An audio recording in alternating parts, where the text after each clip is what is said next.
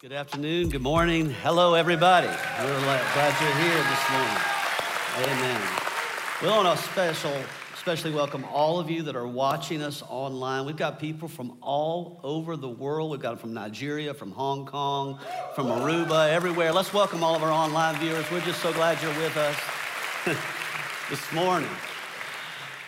As we just heard, we're going to talk about sex, and I get the privilege to talk about this. Pastor Johnson is not here today. He is graduating from Wheaton College with his master's degree this weekend in Chicago. So he and Summer are up there. And so when you see them next week, make sure you congratulate them because he's been on a 3-year journey while pastoring this church in transition during COVID. So that's been quite an extension of everything he has to do it. So it's quite an accomplishment. So I'm really proud of him. So this series has been kind of tracking along, and next week, of course, is Mother's Day, and so we're not going to go deep into, all these things on Mother's Day. So I thought, okay, well, we got one last real message that we can kind of really get down into it, and I get the privilege of doing that. So I'm going to need a little grace from you today, because when you talk about sex, especially from a biblical perspective, a biblical platform, you understand in modern day, there's a lot of people that would call themselves followers of Jesus, believers in Jesus, but when it comes to their sexual life, that's a sort of a compartmentalized belief system that doesn't agree necessarily with what the Bible says. And so what's happened in churches across America is there's been somewhat of a bending in some of those churches to acquiesce to what's going on in culture today, to agree with all the new belief systems and sexual lifestyles. And I just want you to understand, and please don't get offended, but you're not in one of those churches. You're not in one of those churches. This church, we made a decision over 33 years ago that as for me and my house, we're gonna serve the Lord, we're gonna believe the Bible. The Bible is still true today as much as it was 2,000 years ago. That's a little spattering of applause. God, your word is true, and I'm holding fast to it. Now here's the challenge. The challenge with the word today is it doesn't always agree with what's going on around us. There's a lot of peer pressure. There's a lot of emotion that's wrapped up in sexuality today. It's a very hot topic. It's being discussed on a daily basis in public schools, in the political arena, everywhere you go. And it's become a big issue within our youth culture today because there's so much confusion over sex and sexuality and identity and all those kinds of things. And the reason that is because along the journey, we've gotten into a place where now we're questioning, has God really said? Now, here's what happened. Let me give you a little framework before we get into some of the stats of what we're currently dealing with. In the Bible, in the book of Genesis, at the beginning of time, when Adam and Eve were created and on the earth, we see the story unfold as Satan comes in the form of a serpent to tempt them, and the temptation is about a tree in the garden called the tree of the knowledge of good and evil. God never created mankind to have all knowledge of everything because he knew you couldn't handle it. You're not prepared, mature enough to handle all the things that are out there to know. And so Satan comes and he says, has God really said you should not eat of this tree? And he says, because he knows if you eat of this tree, then your eyes will be open and you will be like God. We are now living in a time where we have a new tree of the knowledge of good and evil, and this is the tree. This is the tree. And what happens is, what goes on inside of that, if you really understood the knowledge and the information that you can gather at your fingertips at any given moment, in any given second, many things that are going on inside of there are not good for you. Did you hear what I just said? That there's good in there, and there's bad in there. But most people are not mature enough to handle this, and unfortunately, many of us that are parents of teenagers hand these over to kids that are 10 years old, 9 years old, 11 years old, and hope that they can navigate this. And now it's opened the door to all kinds of confusion and sexual misinterpretation and identity issues, to the point where now most people, as they become Christians, now have to fight through this idea that my feelings are not God. Many people try to make God agree with their feelings instead of submitting their feelings to what God's word says. Are you all right out there? So there's a potential in this message. I always have this potential, but there's especially in this message that you could get offended. That you could get offended because many of us that are young have been trained, I include myself in there, I'm not really young, but just for the moment, have been trained to live by our feelings, to live by how we feel about things. And you all know that as soon as you buy into living by your feelings, then your feelings become God. And what happens sexually, if you're not careful, is it becomes such a strong draw in your heart that you become worshipers of a sex god instead of a true God. Y'all all right out there? Now listen to these statistics. These statistics are these are a little bit old. They're not actually current statistics because I couldn't find something that was right up to date, but they're not that old. And in these statistics, it gives us a little bit of a picture of what's going on with sex, and especially with young people. 1 out of 5 children have sex by the age of 12 in America. Average age of viewing pornography for the first time is now 11 years old, and it's getting younger. 94% of children will see porn by the age of 14. Now just think about that for a moment. Some of you have teenagers and you say, well, my teenager doesn't see that. My teenager's never seen that. Really? How many of you remember when you were a teenager? How many of you remember there's a lot of things your parents did not know about you? And you didn't even have a cell phone. You remember that? All right. The National Center for Victims of Crime report says over the course of a lifetime, 28% of youth in America between the ages of 14 and 17 report being sexually victimized. 1 in 4 girls and 1 in 20 boys are victims of sexual abuse. Porn stats, according to Mission Frontier, says there are around 42 million porn sites in America. A quarter of the websites in America are porn sites. There's more money spent on porn than all of the sports arena put together. Everything put together. Porn is a big industry. 47% of families in the United States report that pornography is a problem in their home. And I would suspect that the other 53% just don't know that it's a problem in their home. Pornography use increases the marital infidelity rate by more than 300%. So if there's a porn issue in a marriage, there's a high likelihood that infidelity is going to take place. 82% of all men between the age of 16 to 75 are fighting strong sexual temptation on a regular basis. And 68% of Christian men have watched pornography within the last year. Now don't do this number right now. What about you? Because there's a good chance that in this room, there are people that are hooked on pornography. There's a good chance in this room there are people that are not being loyal to and faithful to their marriages. There's a pretty good chance that there are people in this room that are letting their kids watch things online that they shouldn't be watching and don't understand what the destruction is taking place inside their child's mind. There's a pretty good chance that in this room and online with us are people this weekend that are addicted to sex, that have sexual addictions, and they're trying to fight it, but they're not succeeding in fighting it, and as a result, it's controlling their thoughts, it's controlling their lives. Now, you just keep going. This is a quote from the book Sex and Culture, It says, this is Dr. J.D. Unwin. He says, sexual fidelity was the single most important factor of a society's ascendancy.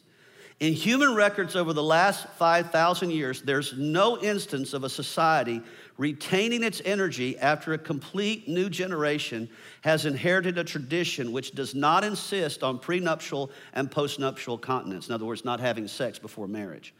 After a nation becomes prosperous, it becomes increasingly liberal with regard to sexual morality, and as a result, loses its cohesion, its impetus, its purpose. The process, says the author, is irreversible. Guys, we're living in that time right now. We're living in a sexually saturated society. Every single day we wake up, it just continues to get worse. To the point where now we're educating children all the way down to kindergarten about whether they are a boy in a girl's body or a girl in a boy's body.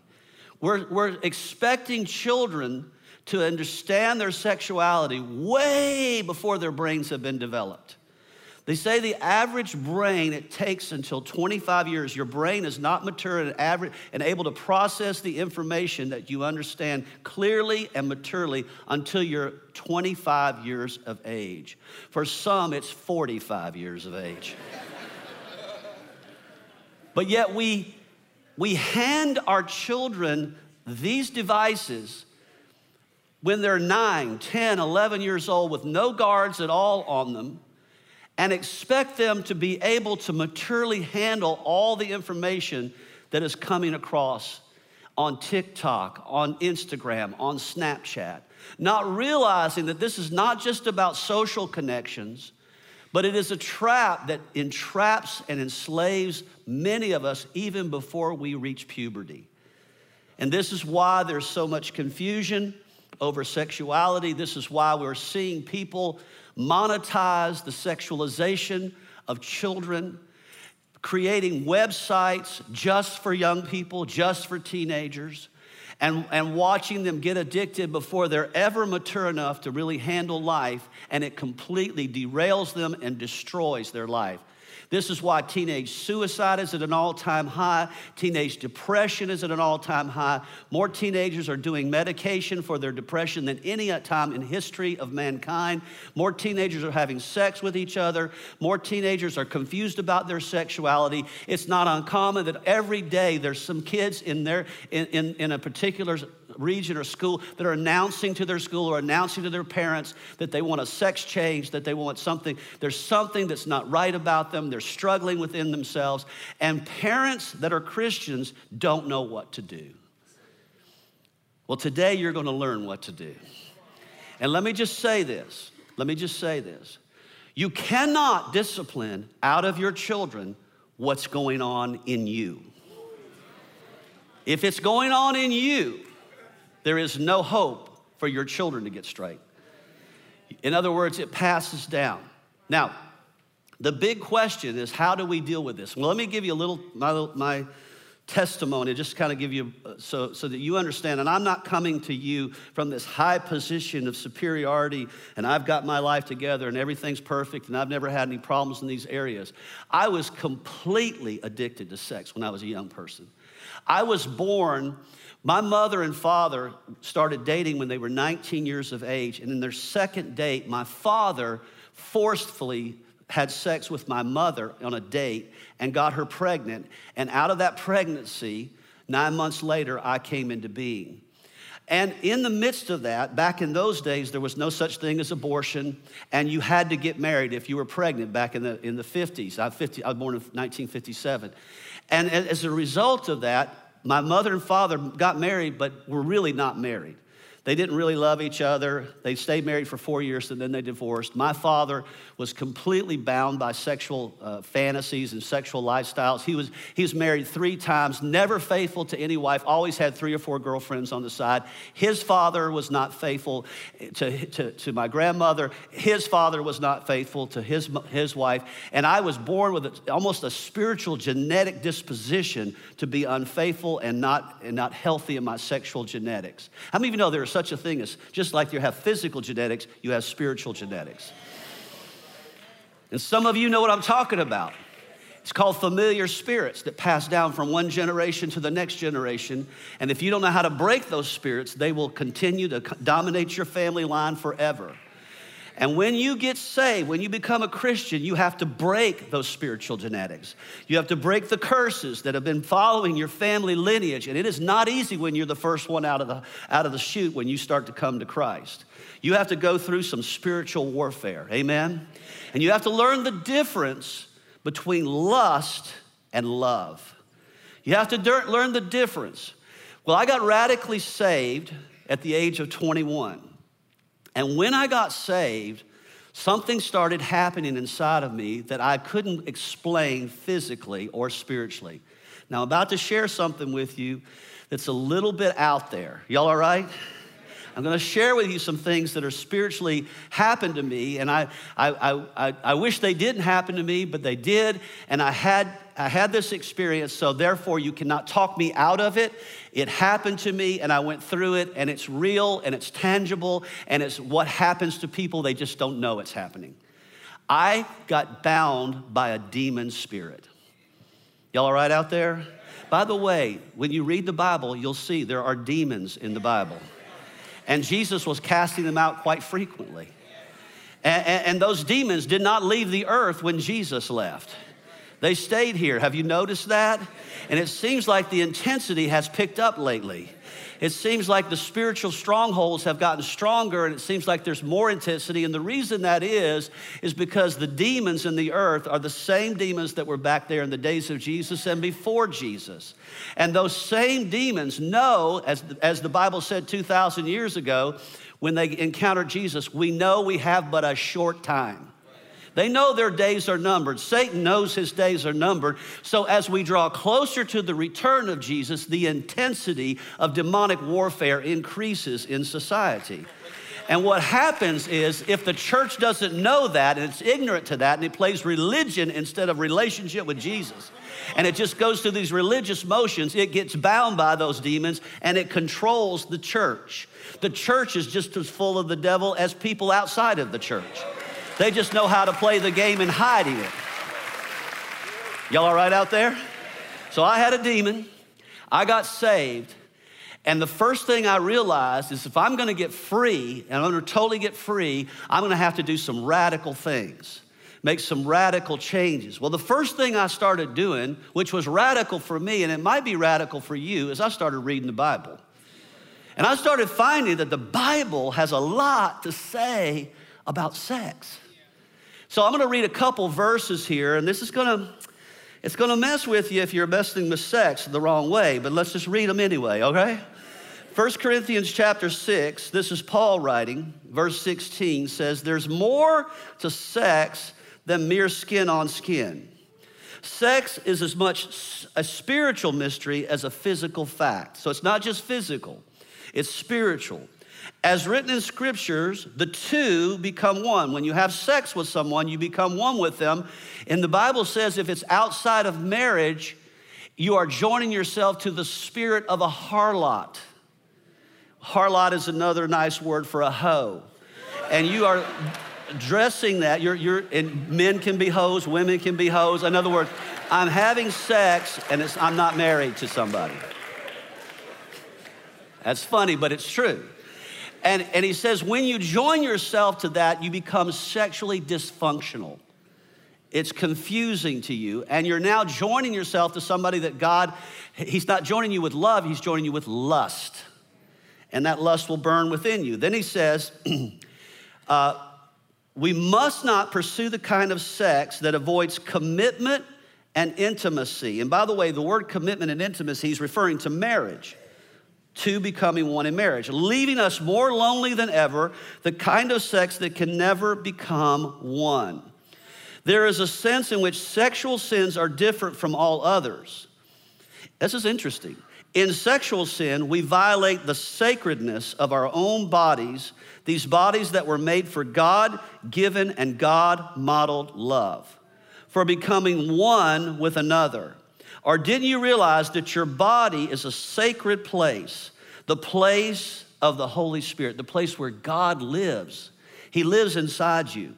Don't you see that you can't live however you feel or please, squandering what God paid such a high price for. The physical part of you is not some piece of property belonging to the spiritual part of you. God owns the whole works. So let people see God in and through your body. Yeah, we should applaud the word. It is the word. Then he says in 1 Thessalonians chapter 4, verse 3, God's will is for you to be set apart for him in holiness. In other words, you're not supposed to be like everybody else in the world. You are a fish swimming upstream. You're swimming against the trends, against the tide. You're not going with the trends, you're going against the trends. And when you go against the trends, you get bullied, you get made fun of, you get mocked, you get persecuted because you don't fit in to what everybody thinks you should do. You get called a hypocrite, you get called a bigot, you get called all kinds of names when you start walking the truth of God's word. And you just have to make a decision. Are you going to follow God, or are you just going to follow what the world says? And then he says, you keep yourself unpolluted from sexual defilement. Yes, each of you must guard your sexual purity with holiness and dignity, not yielding to lustful passions like those who don't know God. People that don't know God don't know how to guard themselves, but if you know God, you've got to guard yourself. Never take selfish advantage of a brother or a sister in this matter, for we've already told you and solemnly warned you that the Lord is the avenger in all these things. For God's call on our lives is not a life of compromise and perversion, but to a life surrounded in holiness. Therefore, whoever rejects this instruction isn't rejecting human authority, but God himself, who gives us his precious gift, his spirit of holiness. Now, I started thinking about this. Before I was saved, I was very liberal sexually with many partners before I got saved, and then I got saved. My opinion about sex at that time was just do what you want to do. If you feel like it, do it. I don't care if same-sex attraction, that doesn't bother me. Sex outside of marriage, that doesn't bother me, blah, blah, blah. And then I get saved, and I realized that part of the consecration and the dedication I'm making to the Lord also includes my body. In fact, my body is the expression of worship before God. What I do with my body tells me who I worship. Y'all all right out there? It tells me who I worship. Every day you get up in the morning, you can worship God with your body, or you can worship your body. You can worship your body. And what happens when you start to worship your body, it becomes your God. What pleases your body. And once you make your body your God, and that includes your feelings, they will take you all over the place sexually. When people say, well, I can't understand why Paul talked about same-sex attraction as being wrong. How can it be wrong when I feel this way, when I feel God created me this way? Let me tell you, when you were born with a sin nature. Everybody had sin natures. You had sin natures. Now, let me just ask you the question. Is your sin nature who God created you to be? No, he didn't create you to be controlled by sin. Now, some might have sin natures that are attracted to the opposite sex. Some might have sin natures that are attracted to the same sex. It's still sin nature. One is not worse than the other. They're all sin natures. That's why Jesus said, if you want to understand the kingdom, you have to be born again. You have to be born again. Old things pass away. Behold, all things become new. If you keep living in how you feel in the past, then you're not embracing the newness of who you are in Christ. Are you following me? So when you say, I'm born this way, I can say easily, I'm born with lust. I'm born with sexual desire, and I had to die to those desires. I had to die. Well, I just don't think God would created me have to die. You have to die to live. You can't live with God until you die to yourself. Did you hear what I just said? What is the difference between somebody who says I'm same-sex attracted and somebody says I'm attracted to little children? Immediately we say, we recoil, oh, that's just awful. Well, do you know about 30 years ago, we said the same thing about same-sex attraction. But suddenly that's just slowly like a frog boiling in water. We've gotten to this acclimation to everything's okay with that. But then children, no, there's something wrong with that. What makes that wrong? Well, what makes it wrong is obviously what makes all sexual perversion wrong. Amen. And you don't learn what's wrong until you actually read what's in the Bible. If we depend on what's wrong outside of the Bible, then we'll just be bending to our feelings, and we'll change the laws to line up with our feelings instead of lining up with God's word. And when people change the laws in the land to line up with their feelings and they move away from God, we're in the last stages of decay in a society. Are y'all all right out there?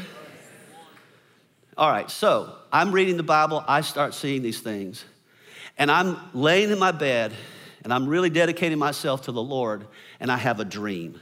And in this dream, it's a sexual dream. Anybody in here ever had a sexual dream? All right, if you ever had a sexual dream, and by the way, that did not come from God.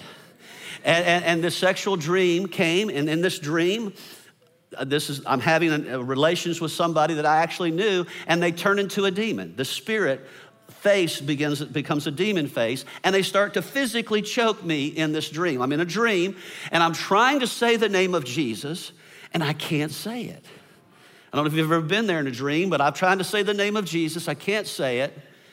And suddenly I wake up. I wake up out of this dream. Now I'm physically awake, sitting up in my bed, looking at the clock. It's 3 o'clock in the morning. I'm covered in sweat. And I realize what I'm sharing with you is a little bit out there. It's a little none of you have ever had these experiences, but I have. And so I'm telling you, I'm not speaking as, a theologian. I'm just speaking as somebody who had an experience like this. And I'm physically being choked, and I'm awake. There is a spirit choking me from within. I get the name of Jesus out, and how many of you know the name of Jesus has authority? It has authority. Yes, it does. Whatever this thing was, which was a spirit, basically a spirit of lust, it just came out of me. It had been living in me for 21 years, genetically from my family down through these times. And I realized it's out of me, and now I recognize I got to do something. Now that I'm free, I got to stay free. Because when I started reading the Bible, I found out that when the devil comes out of people, he roams about seeking rest and can't find it. He'll try to come back in. And if you're caught off guard and you're not filling yourself up with God and you're not staying on guard against that, he'll get right back in there and you'll be 7 times worse than you were before. And this may be the case of some people. This is why people do crazy things. And it's not all demon possession. Some of it's just flat out, I'm just not controlling my flesh. But there is a spirit behind it. And it comes in like a flood, and this is why you have to raise up a standard against it. Amen. So I get free. I start reading the word. I start praying. And by the way, the reason the devil had to get out is because I gave him no place. I wasn't feeding myself on pornography anymore. I broke up with all my girlfriends. I was living pure. And the devil, when you start living pure, he can't feel comfortable inside of you. He's agitated. He gets agitated, and eventually he'll have to come out, whether somebody casts him out or you just get rid of him. Then I prayed for a wife, and God gave me Colleen. I believe this with all my heart. Listen to me, single people. I believe this with all my heart, that the reason I got such an amazing wife, a godly wife. We just celebrated last weekend 40 years of marriage, 40 years. And the reason why God gave me that wife like that was because I made a dedication that I was going to live sexually pure until I got married from that point on. And I really believe that a lot of young people today are hindered in meeting the right person because they haven't got that part of their life down. They're still messing around. They're still doing things and hoping and praying that God will send them somebody to help them break free from that. Let me tell you who breaks you free from that. His name is Jesus. If you get married to Jesus, then you'll have somebody that God will put for you in the right place for you to get married to in this life. Amen. So we met, and as soon as we got into a dating relationship, we realized even though we were free and we were living for Jesus, we still had old habits, old thoughts that try to come back in. So we had to get radical if we're going to have a good union, because we knew we couldn't start having sex and then just get married. Listen to me, all of you that are having sex and you're not married, but you're going to get married someday. Well, we're going to get married. It's okay. No, it's not. If you don't get control of that lust, you'll carry it right into your marriage. And once you carry it into your marriage, it'll defile your sexual bed. It'll cause pornography to become a part of your life. It'll cause sexual fantasies. It'll cause you to get online and meet another partner, infidelity, all those kinds of things. The reason they're so rampant is because most people don't purify their hearts before they get married, and then they bring that thing right into their wedding. Y'all all right out there? You sure you're all right? I tell you, we're just going to get down to it today. We're just going to talk about it because this is the reality of sex. All right, so as we started going through this, we're reading the Bible. Jesus gave us a scripture, and this is the Sermon on the Mount. Remember the Sermon on the Mount? That's what we're in till the rest of this year, probably. And look at what it says in the book of Matthew, chapter 5. Jesus is just clanging along. He's talking about all these different things. And then out of nowhere, he makes this a radical statement. In Matthew 5:27, you've heard that it was said, you shall not commit adultery. But I tell you that anyone who looks at a woman lustfully has already committed adultery within his heart. So he says, if you look at somebody of the opposite sex lustfully, you're committing adultery, which probably means that all of us in this room have committed adultery. Y'all all right out there? You sure you're all right? That's pretty strong. I've never committed adultery. If you look at somebody with lust, that's adultery. That's what Jesus said. And then he says, all right, if your right eye, this is the radical thing, causes you to stumble, gouge it out and throw it away. It is better for you to lose one part of your body than for your whole body to be thrown into hell. And if your right hand causes you to stumble, cut it off and throw it away. It's better for you to lose one part of your body than for your whole body to go into hell. I started meditating on that one day, and the Lord started speaking to me. He said, there's three things you need to understand about that scripture. First of all, sexual sin can defile your heart and completely control your life. Now, you need to understand the science of sexual sin. We're going to talk about that tonight with the parents. There's a science to it. But here's what happens. When you have sex, whether it's through pornography, fantasy sex, or actually with somebody, it releases a chemical in your brain called dopamine.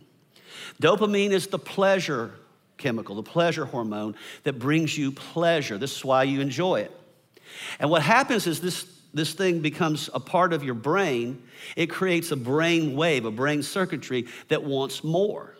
You want more. This is how people get addicted to anything when they start to get addicted to this dopamine feel. And if anything, you know anything about drugs or anything like that, you know that the first high is always hard to achieve the second time. So you're going after it, only you have to go after it stronger. And the more you go after it, you're trying to get rewarded. What happens is the brain forms a block between your reward center and your judgment center, and it blocks you from being able to say no, and it controls you. The dopamine control, the high of dopamine controls you just like a drug would control you, or alcohol would control you, or nicotine would control you, or the high you get on gambling would control you, or overeating controls you. You understand, it's addiction. And then what happens, a stronghold builds around your mind that seals God out and seals the sin in. That's why the Bible says the weapons of your warfare are not carnal, but they are mighty through God to the pulling down of strongholds, bringing into captivity every thought of disobedience into the captivity of the Lord Jesus Christ, casting down all wicked imaginations. So once that stronghold gets built, then you're gonna have to go after some things radically. If you wanna break strongholds, you gotta be radical. And this is the problem in Christianity. We don't have many radical Christians. Did you hear what I just said? We have mostly lukewarm, half-hearted, nominal Christians that go to church when they feel like it, watch it online if they feel like it, and then dabble in all kinds of other things and call themselves Christians. They follow Christ until he tells them not to do something. They follow Christ as long as it agrees with their feelings. They follow Christ as long as it agrees with how they think about sex. But as soon as it comes in conflict with that, they don't agree with Jesus. Well, the word is not the same today. We can't put our trust in the word. We don't know if the word's still applicable today. The Bible says God, Jesus, is the same yesterday, today, and forever. He never changes. So it can addict you. Secondly, and this is the big one, sexual sin can take you to hell. When people that are bound by sex make these statements, why do Christians make such a big deal about same-sex attraction or sex outside of marriage? Why do they think that they should get involved in our sexual lives? Now, let me just say this. First of all, I'm not really getting involved personally in most people's sexual lives. But what happens is when you start to become a Christian, one of the things that burns in your heart is getting people saved from going to hell. You know that if people live lives bound by sin, eventually they'll get to a point where they don't believe in God, they don't believe in Jesus. And if they die in those states, they will not go to heaven. There is a real, tangible hell. Don't believe what people tell you that hell's nothing, it's no big deal. People are partying in hell, or when you die, you're just annihilated. There's no more price to pay. The Bible talks about it over and over and over. Prepared for the devil and his angels. It says where the fire never goes out, where the worm never stops, where it's constant torment for eternity. And you and I know that if you have a child that's about to step out in front of a car, you don't say, well, if you feel like it, then I don't want to judge you. Just go right on out there and get killed. You want to save people. I'm not trying to change you. I'm trying to get you saved. Trying to help you understand that life like that will create trouble in your life. When you start having sexual problems like this and you go into that any lifestyle that's not proper, what ends up happening is you become depressed. You become lonely, you don't have good relationships. So they say that the person, when you enter into same-sex attraction, your lifespan is shortened on average 20 years. 20 years, you die earlier because of all the domestic abuse, the depression, the suicide, and all these other things that go along with it. People say it's because you put so much pressure on us, you make us depressed. No, what does it is the demonic spirits that get involved with that, trying to take you out. The devil hates you. He hates you, and he'll do anything he can to take you out. And and that's the reason why Christians are trying to help people avoid hell. The third thing that happens is to break the power of sexual sin, you have to get radical. Everybody say radical. And some of you are not radical enough. You're just not radical enough. And I wasn't radical enough until I saw this in the scriptures. He says, pluck out your eye, cut off your hand. Now, that's a hyperbole. He's not specifically saying, now, if you really have a problem, go cut your physical eye out and cut off your physical hand. He's saying, you got to get radical. He says, you've got to put things out of your reach and out of your sight. You got to put things out of your reach and out of your sight. And you're going to have all kinds of people saying, you're just trying to protect your children from all these things, low in the world. You're just overprotecting them. You're shielding them. You better believe it. You better believe it. I want to shield my children from sexual sin, don't you? I want them to live pure. I want them to live holy. I raised my daughter to live a pure life. And I talked to her all the way through, and especially when she was in middle school, because in middle school is when you start going through puberty and you start having all these feelings. And so what most parents do is they back off and hand them a cell phone. I went in and took away any kind of access to the internet at that point. And I said, here's what we're going to do. We're going to have conversations. We're going to talk about stuff. And we're going to talk about boys. And we're going to talk about girls. And we're going to talk about your life and your relationships. And she said, well, Dad, I'm not really attracted to boys. I said, well, don't worry, you will be. And when you are, there's going to be all kinds of stuff going on. And this is the thing. I want you to understand, God wants you to stay pure in your heart and in your mind, which means that you're not going to get to do what everybody else gets to do. And you're going to have to live a life that's going to be radical. Well, my daughter didn't get married till she was 28 years old. She had 4 different boyfriends through those 28 years. She never had sex. She married as a virgin, and the man she married was a virgin. He was 28 as well. I saw some parents' heads go down. That ain't happening here. It just really depends on how radical you get. No, you can't control your children. They have to make up their own minds about God. But they need to see a parent that's radical. They don't need to see a compromised parent watching R-rated movies with sex, getting hooked on pornography, having all kinds of things going on in their private life, and then hoping their children are going to live pure and holy. It's not going to happen. All right, so the radicalness, Colleen and I said, we got to get radical. So we started reading the Bible. We came across this scripture that gave us a path for radical behavior. And it's in Proverbs chapter 4, verse 20. Here's what it says. Verse 20, listen carefully, my dear child, to everything that I teach you and pay attention to all that I have to say. This is written by Solomon, by the way.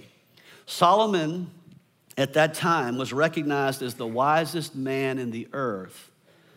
But Solomon had 700 wives and 300 concubines. I'm not sure how wise that was, but Solomon was writing from the perspective of a father to a son because he had learned all things the wrong way. The strongest man in the Bible, Samson. The wisest man in the Bible, Solomon, and the greatest king in the Bible, David, were all taken down by sex. All of them. So don't you ever think you can't be taken down. Take heed lest you fall. There is no one that is completely exempt from this. He said, fill your thoughts with my words until they penetrate deep into your spirit. He's talking to his son. Then as you unwrap my words, they will impart true life and radiant health into the very core of your being. So above all, guard the affections of your heart, for they will affect all that you are. Pay attention to the welfare of your innermost being. From there flows the wellspring of life. So what goes on in your heart is the key. Avoid dishonest speech and pretentious words. Be free from using perverse words, no matter what. Set your gaze on the path before you with fixed purpose, looking straight ahead. Ignore life's distractions. Watch where you're going. Stick to the path of truth, and the road will be safe and smooth before you. Stick to the path of truth, and the road will be smooth before you. Don't allow yourself to be sidetracked for even a moment, or take the detour into the internet that leads to darkness. Y'all all right out there? The Lord spoke to us. He says there's 4 areas that every human being has to get radical with if they're going to live pure before God. The first one is what you put in your mind. What you put in your mind. Whatever dominates your thoughts will dominate your life. Whatever dominates what goes on inside, the battlefield of every person is their mind. And if you can win that battle, you can have a life of freedom, you can have a life of purity. But if you don't, it can take you down. So obviously what you put into your mind is important. He says, fill your thoughts with my words until they penetrate deep into your spirit. Then as you unwrap my words, in other words, you get the revelation of them, they will impart true life and radiant health into the very core of your being. Now, one of the common things I see with people who have sexual problems is they don't read the Bible very often. One of the signs that you're starting to fall away is you fall away from the Word. You stop elevating the Word as important to your life, and you elevate other things, magazines, newspapers, television, entertainment. Defilement rides on the back of entertainment. And entertainment is designed many times to bring you slowly in and then entrap you. A lot of people go on Snapchat or Instagram or TikTok and innocently just trying to build relationships, not knowing that there's hooks in there, constant hooks to hook your heart into something that's not good, into relational problems or into pornography. Most pornography starts with kids on social media and then they get hooked on it.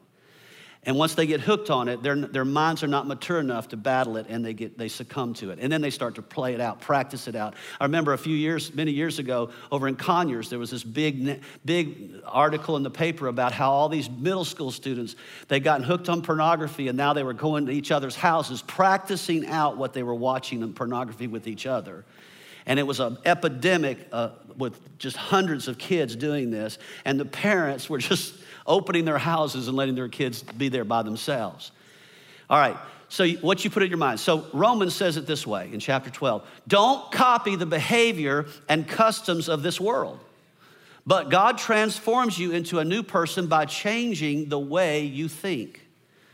Then you will learn to know God's will for you, which is good and pleasing and perfect. In other words, the way you think has to be transformed. When you get born again, your spirit is born again, but your mind is not. And your body is not. And you've got to do something. That's why it says you have to work out your salvation daily with fear and trembling. You have to renew your mind. You have to put things in that heal your mind, that wash your mind. When people say, well, you're just brainwashed, you're a brainwashed Christian, you better believe it. Washed with the blood of Jesus, with the purity of your word, I'll take that brainwashing all day long. Now, I don't know about you, but I'll take a marriage of 40 years, a kid that's a virgin, marrying a virgin, has grandchildren with a good genetic spirit in them. I'll take a healthy financial life, a healthy physical life. I'll take all of that over whatever else you have to offer. I'll take all of that and be brainwashed all day long with the Word of God. You see, people that say you're brainwashed are also brainwashed, but not with the Word, with the world. There's a carnal mind, and then there's a spiritual mind. And he says, don't be carnal minded, be spiritually minded, because your carnal mind is at enmity with God. Secondly, you gotta change what you say. He says in Proverbs 4:24, avoid dishonest speech and pretentious words. Be free from using perverse words no matter what. When you listen to youth culture today, it feels like every third word has an F at the front of it. And it's just like a part of the daily lingo now. F in this and F in that and F in this and F in that. But that's not all that is to it. What most people don't realize is that the words that start them on this journey are words they believed. Words they believed that were dishonest. If you're in sin, it's because you believe a lie. You believe a lie, and the lie becomes truth to you. And then what ends up happening is once you believe a lie, you become a liar. In order to cover sin, in order to keep it secret and in the dark, you can't tell the truth. So you get bound to this place where you think, if I tell the truth, I'll be embarrassed. I'll be ashamed. If people really knew what was going on in my life, then it's going to destroy my reputation. So they spend their whole life living with an image instead of with reality. They present an image on social media, present an image with their friends, when in secret they're doing things that are harming them, destroying them, and who they're lying to the most? Themselves. And if you can't tell the truth to yourself, you'll never tell the truth to other people. You cannot carry on adultery, you cannot carry on pornography without lying to somebody. And what happens, he's saying, you've got to get to this place where you're no longer accepting a lifestyle of covering up your stories with lies. You've got to speak truth to yourself, and if it's involving other people, to other people. You have to confess your sin to others so that you can be healed. Here's what the Bible, it says, confess your sins to another and you'll be healed. What most people do, they'll confess their sins to God and they get forgiven, but you get healed when you bring it into the light of people. Y'all all right out there? You get healed when you bring it out into the light of people. All right, so you have to change what you say, change what you think, and then you have to change what you look at. Proverbs 4:25 says, set your gaze on the path before you with fixed purpose, looking straight ahead, ignoring life's distractions. Have you ever gotten on this or the tablet in the morning and you have good intentions to read the word and a notification comes? You know, they did there's a great program to watch on Netflix. I don't usually recommend all the programs on Netflix, but this one's good. It's called Social Dilemma. And it's put together by all these gurus that were part of the foundation of Google, Facebook, all these different people. And they came to the conclusion that what these websites were doing were addicting people. You were getting addicted, and the way they got you addicted was through notifications. They'd send you notifications, and they get you to click one thing you're starting on, but you click over to something else. And have you ever done this? Have you ever started, you click over to something else, and then you click over to something else, and you click over to something else, and you just keep, next thing you know, you sat there for an hour looking at foolishness. Have you ever done that? I've done it. I'll be the first person to admit I've done it. I'm like, that was a foolish thing to do. Just looking at all these stupid things, not necessarily sexual sin, just stupid things. Come on, somebody. It's like people create websites of total foolishness and stupidity, and they make millions of dollars off of it. And so he's saying, you've got to keep your eye focused. What you put before your eye, here's what Jesus says, the eye is the lamp of the body. If your eyes are healthy, your whole body will be full of light. But if your eyes are unhealthy, if what you're putting before your eyes is unhealthy, your whole body will be filled with darkness. If then the light within you is darkness, how great is that darkness? There is no end to darkness. In other words, it just keeps getting darker. Once you get into one thing, it leads to another, and the next thing you know, you're just completely consumed with it. That's why this thing becomes, these creators of all these platforms, they discovered this, and they're trying to warn people about the addiction of social media. And then what they asked them, they said, you have children. Do your children do this? They said, we don't even let our children near social media. These are the creators of social media. We don't even let our children near it because it's too addictive. Turn off all notifications, all these kind of things. We only use it for business purposes because it is addictive. And here's the sad thing. When you say to something that's addictive to somebody who's addicted, you have to make a decision about that. Are you going to stay addicted? Are you going to stay addicted to video games? Are you going to stay addicted to pornography? Are you going to stay addicted? You've got to change what you put before your eyes. And then finally, and by the way, we have a guideline. We don't watch anything on TV or movies that has any kind of sexual thing on it. Even if it's not showing physically like people getting naked, which by the way, in regular television now people get naked. I mean, it's not common to just flip through, whoa, that's just regular television, much less a R-rated movie. And you say, well, that's just so strict. You better believe it's strict. We made a decision when we got married. We're not watching R-rated movies. We're not watching anything that has sex in it. Anything that has sex in it, we got to turn the channel. You got to turn the channel. We're not watching anything our kid can't watch and can handle. The Bible says if you want to understand the kingdom of God, you got to become like a little child. So we don't watch R-rated movies. We don't watch movies that, when I say R-rated, I mean things that are sexual in nature. We don't watch movies that are sexual in nature, even if they're PG or PG-13, if they have sexual situations. And you can't even hardly watch a program today without sexual situations in it. Hardly anything. I mean, have you ever found yourself on Netflix? I can't find a movie to watch. You have to go revert back to boring Hallmark or something like that. It's like, come on, give me something. When you find something, it's like finding gold, isn't it? A clean movie that has a good message, you find, I'm just going to watch it 100 times because I got nothing else to watch. And then finally, you got to change where you go. Where you go. Where you go with your eyes, where you go with your heart, where you go with your time, where you go with your physical body. We made a decision on this. He says, watch where you're going. Stick to the path of truth and the road will be safe and smooth before you. Don't allow yourselves to be sidetracked for even a moment or take the detour that leads to darkness. When Colleen and I were dating, we just made a decision. We can't put ourselves in a lone position in our apartments by ourselves because I know we could revert back to sexual behavior. We just can't do it. We can't do it. If we do that, we're going to go right back into our old lifestyles. So we made a decision, if we're going to be out, we're going to be with groups of people or we're going to be in public places. I remember the first date we had in Richmond, Virginia, as we started dating, we went to a bar before we knew all this, and we're sitting in the bar, and it's just darkness. You ever been in a bar where all the lights are on? It's a nasty place when all the lights are on. That's why they have it in darkness. It's a grimy place. Have you ever seen a bar with the lights on? Go in there someday. If you work in a bar, you know what I'm talking about.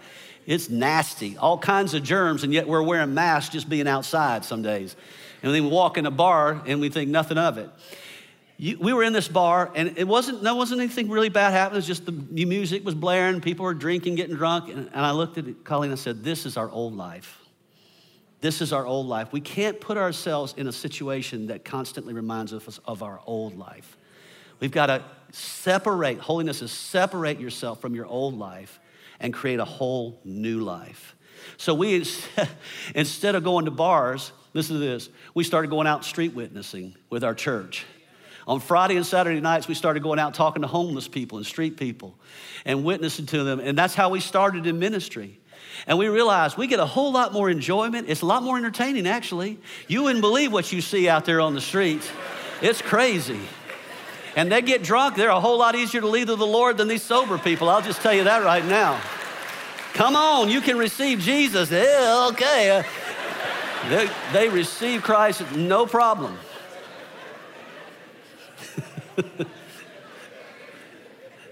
I see kids, all young people, well, there's just nothing to do. Christian's boring.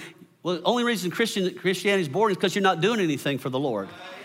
You're waiting for somebody to entertain you in the church instead of going out and being a Christian in this world. Y'all all right out there?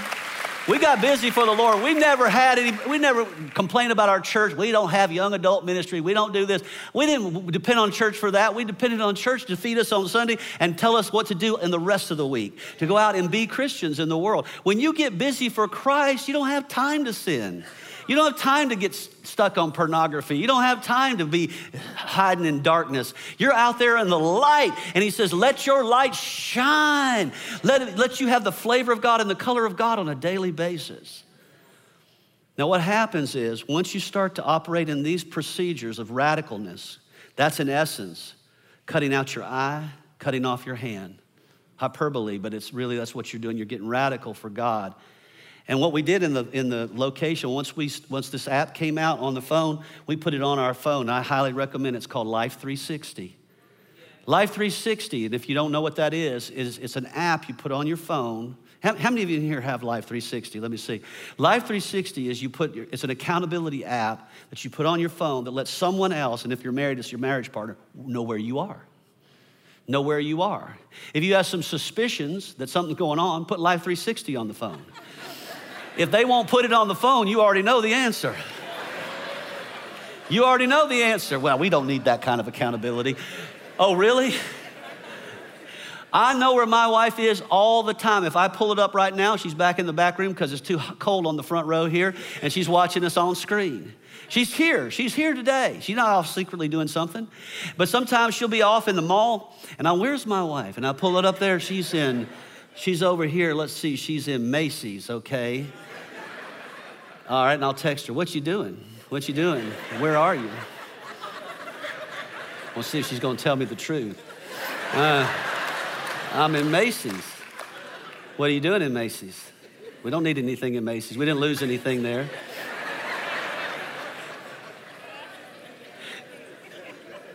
Well, where are you? Well, look on 360. You'll see. Oh, you're at the golf course. Oh, you're all playing golf again. Well, if you can spend money on golf, then I can spend money on clothes. That's what she said. 360 keeps account. You always do better when people are watching. And we all need that kind of accountability in our life. It's really a good thing. If I said to you today, I'm coming over to your house. I'm coming over to your house. I want to see your house. You're going to say, give me about 30 minutes. Don't come right now. And you start picking stuff up and throwing stuff around because you want your house to be presentable, right? If I just go out after service, I want to just see your car. Let me just look inside your car. Well, just give me about 15 minutes. McDonald's, Burger King, Subway, Coca-Cola, clothes that have been in there for 5 years. You haven't even looked in your back seat in the last 5 years. You don't know what's growing back there. Clean that thing out because you got somebody looking at you. I was sitting at home. Now, I'll close with this. I was sitting at home. This is a true story. I came back from Florida. I was down there for a while, just doing some praying and doing some work down there. I came back, and I couldn't get in my house. The person that was watching my house took the key, locked the key between the garage and the main door, and I don't have a key to my house. I just go through the garage. So I had to wait for them to come back with the key. So I'm sitting there. I went and got some food, and I went to McDonald's. I hadn't eaten McDonald's in quite a while, and I got a Big Mac, French fries, and a Diet Coke. And I'm sitting there on my back deck, just sitting there on my back deck in the table outside, eating my food, and I hear God speak in the form of my wife's voice. I see you, honey. What you doing there? And I realized there's a camera. I have a camera on the back of my house that alerts her if there's any burglars around. And she just happened to pop it on and see me sitting there with my Big Mac. She said, oh, I'm just getting something to eat. She said, what you eating? I said, well, you can see what I'm eating. She said, just remember, there's always somebody watching.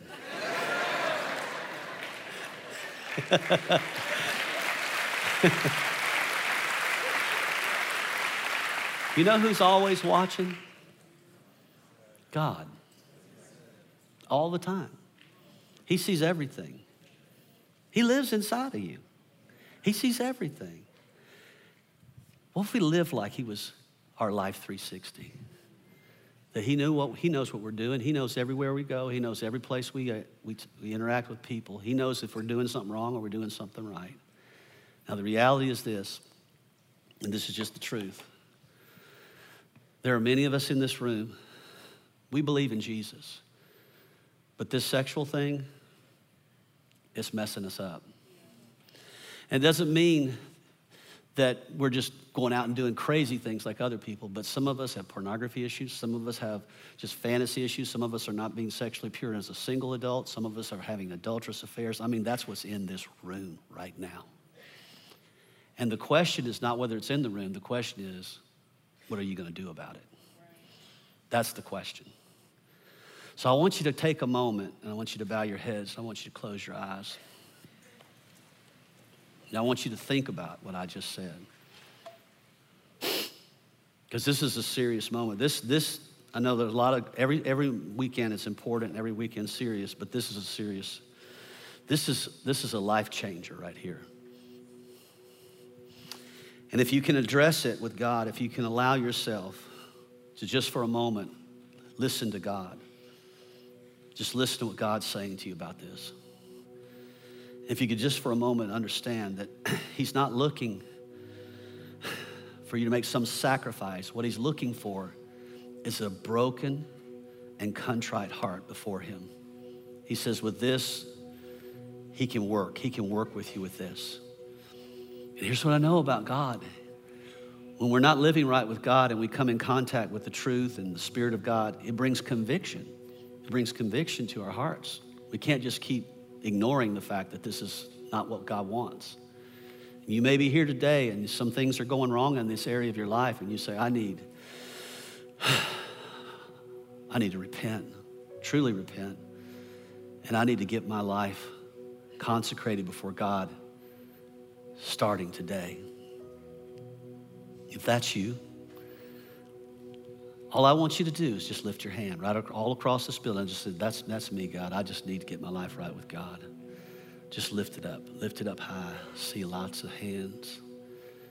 Okay, here's what I want you to do. I want everybody in the room to stand up. Just stand up for a moment. And we're gonna do something, and I know we're way over time and the 1 o'clock crowd's gonna be really mad at us.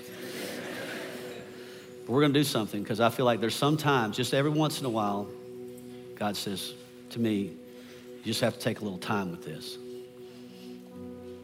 And just make people mad. This is important.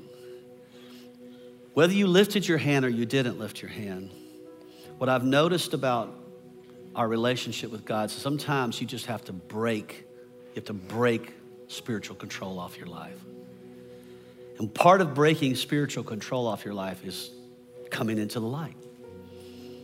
No longer staying in the darkness, just coming into the light, whether it's sexual sin or just any sin.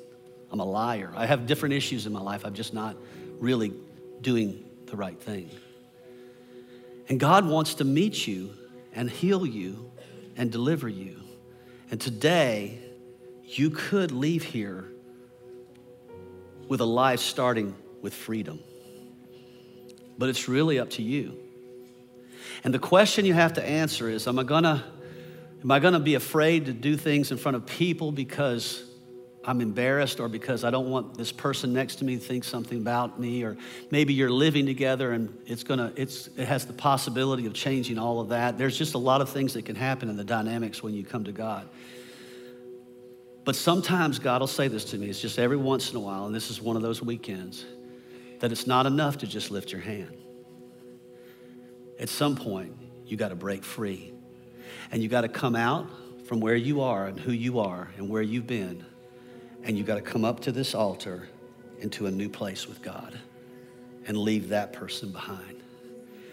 So, if you're here today with everybody looking around and everybody looking, and you say, that's me, God, I just need to get my life right with God.